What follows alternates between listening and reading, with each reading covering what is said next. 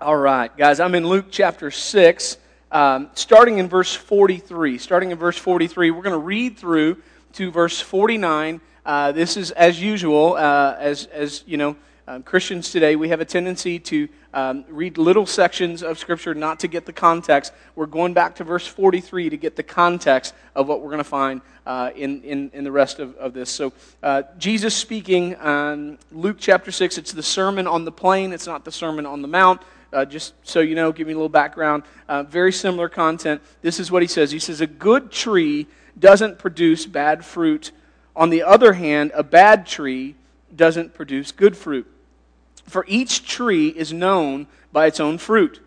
Figs aren't gathered from thorn bushes or grapes picked from a bramble bush.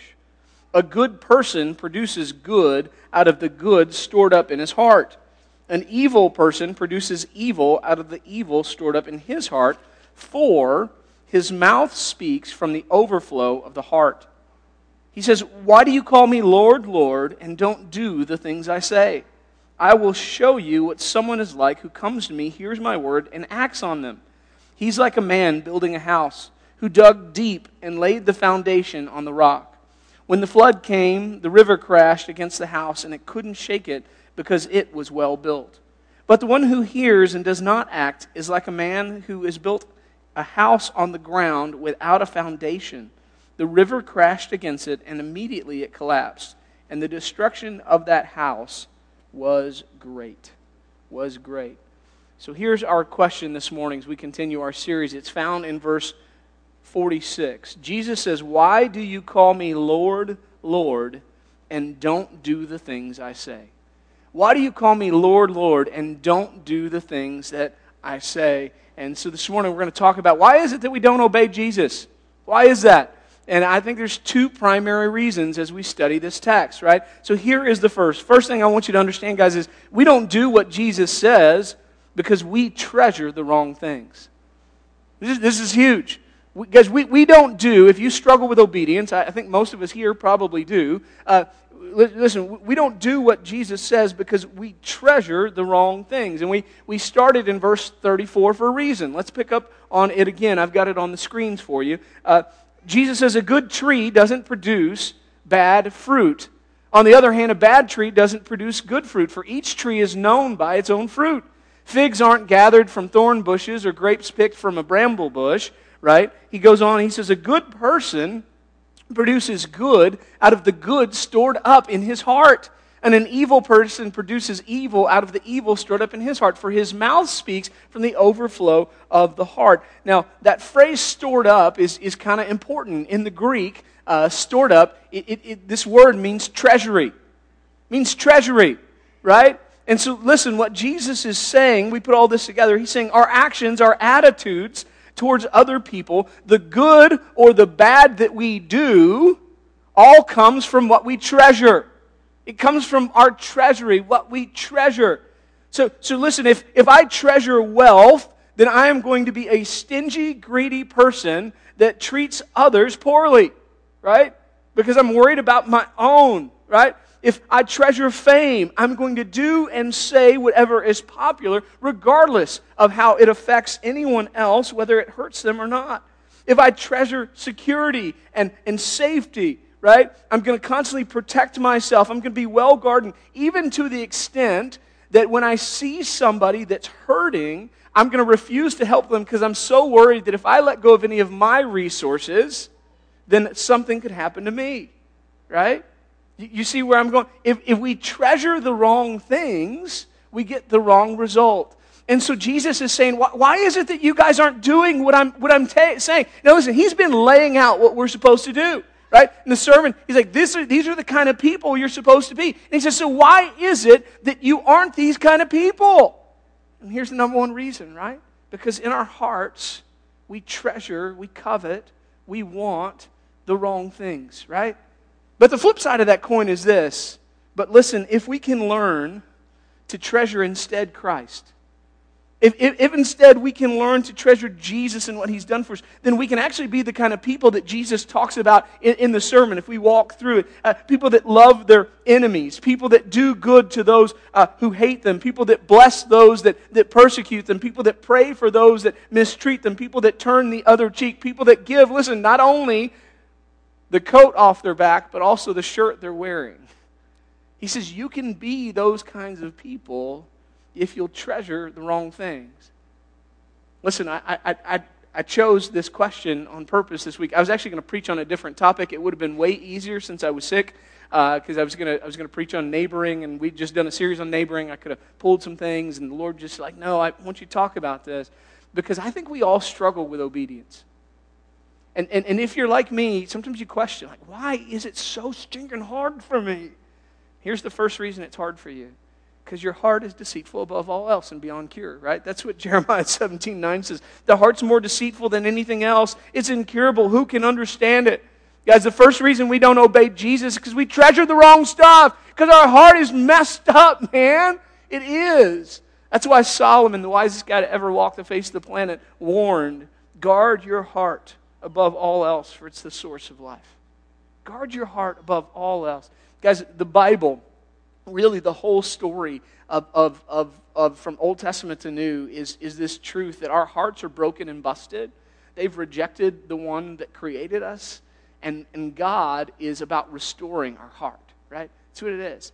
So in your life, and listen, we're all alive right now, when you find yourself struggling with obeying the Lord and doing what He says, and you read the Bible and you go, I don't know that I look like that.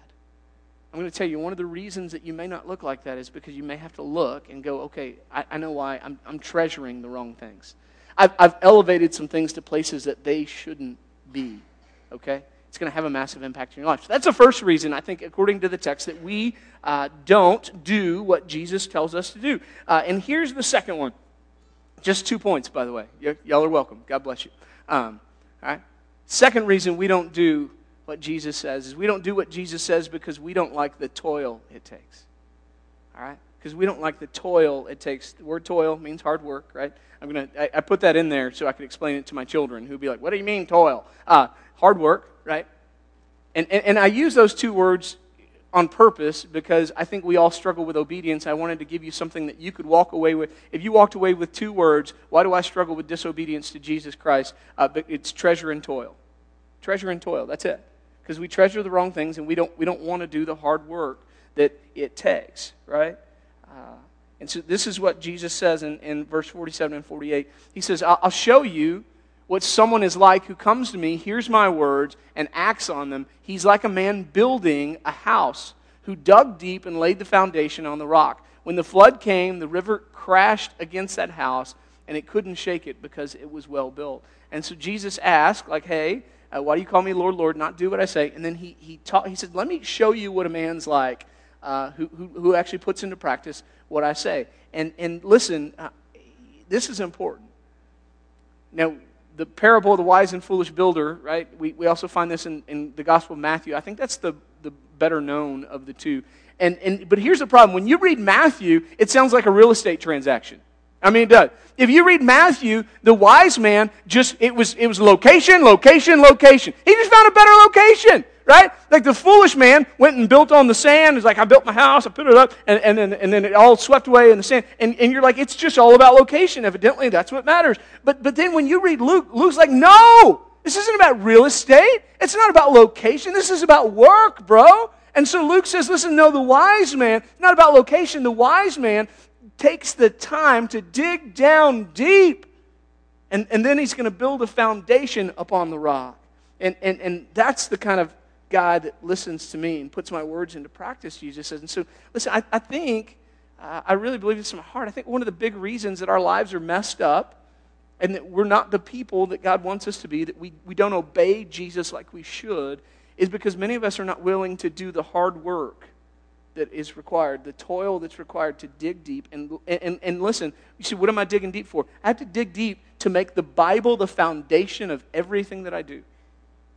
I have to do work to make God's Word the foundation of everything that I do. So I just want to walk through with you this morning very quickly what I think this entails, because it's hard work, it involves steps, right? Anybody buy some furniture lately? Anybody do that? Did it come in a box? I hate it in a box.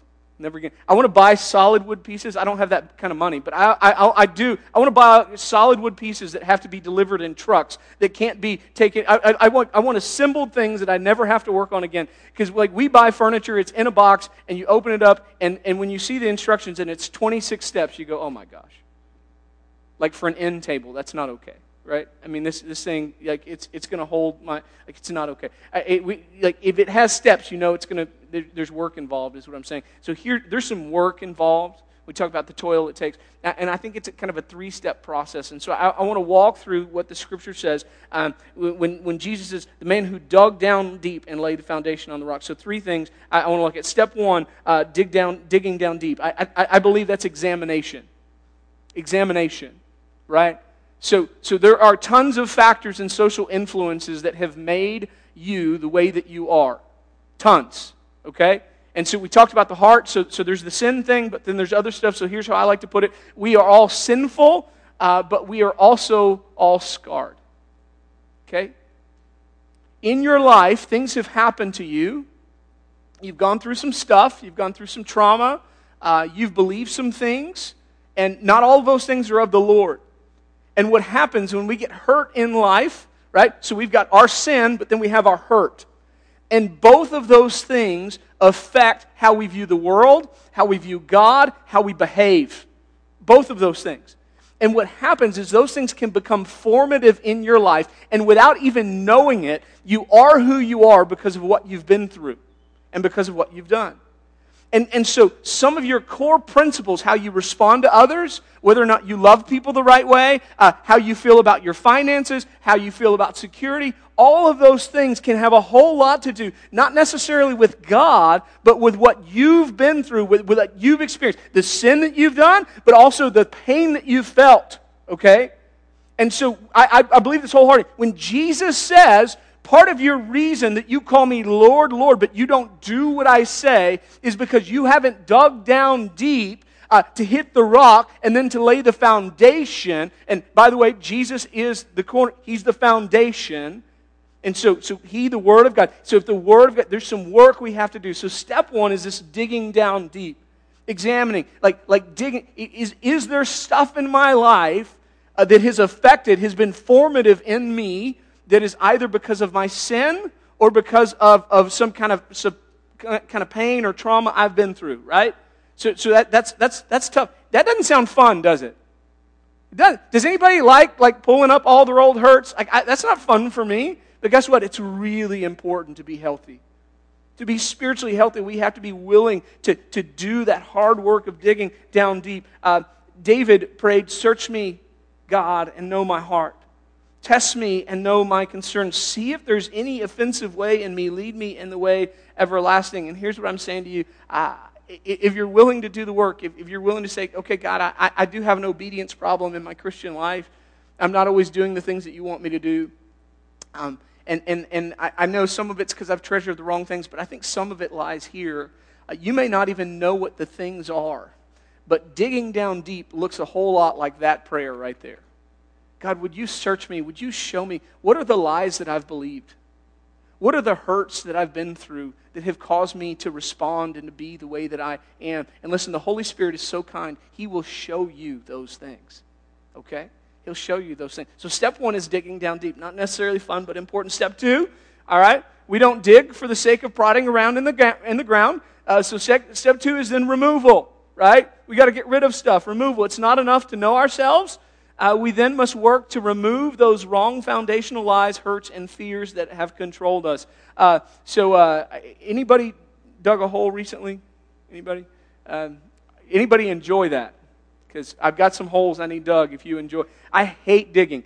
And you know, if you've done it, like the big long spade shovel, right? And you got to get down really low, and the sharpshooter, whatever you want to call it. Anytime you dig a hole, you don't just stick a shovel in the ground to see how deep it can go, and then you leave it and go, okay, I'm done. Right? Because it didn't accomplish anything other than aerating the soil. Right? You actually have to pull out stuff. That's what digging is. Digging is, I'm digging down and I'm taking stuff out. Listen, it is not enough to know how broken you are and then not to do anything about it, folks. It's not enough to go, hey, Holy Spirit, what are the lies I've believed? What's the hurt I've been through? What was formative in me? Why is my foundation not the Bible? Why do I not believe the Word of God to be true in all circumstances of my life? And then just to sit there and look and go, okay, I guess I messed up, right? This is hard work. You have to then take out the dirt. You got to take it. You got to remove it. Be like, man, that's a lie I believed from the time I was 6, man. From the time I was 6, I believed I wasn't good enough. From the time I was 6, I worried about abandonment. From the time I was 6, man. You've got to pull that out. You've got to say, I am good enough. And it's not about that. That's not, like, we have to be willing to do that work. And so, guys, some of that is sin. The Bible says, like, listen, you're not meant to toy around with sin. You're meant to kill it. You're meant to mortify it is the word. And so we've got to kill that. We've got to get that out of our lives. But listen, we also have to get out some of those lies, those formative things that have made us who we are. They've affected how we relate to others and how we relate to God. We've got to be willing, when God reveals those things, to say, okay, God, I'm going to get those things out. I'm going to remove those things. I'm not going to believe that stuff anymore, okay? So we've got to remove. Now, that should make sense if you're digging, that you have to remove stuff. But we say it because, y'all, I'm just telling you. Some of us know the hurts, but we still have not done anything about removing it. So we got to talk about it. So here's step 3. Ready? Then we have to replace. Then we've got to replace. The final step is replacing those false narratives with the truth of God's Word. Okay?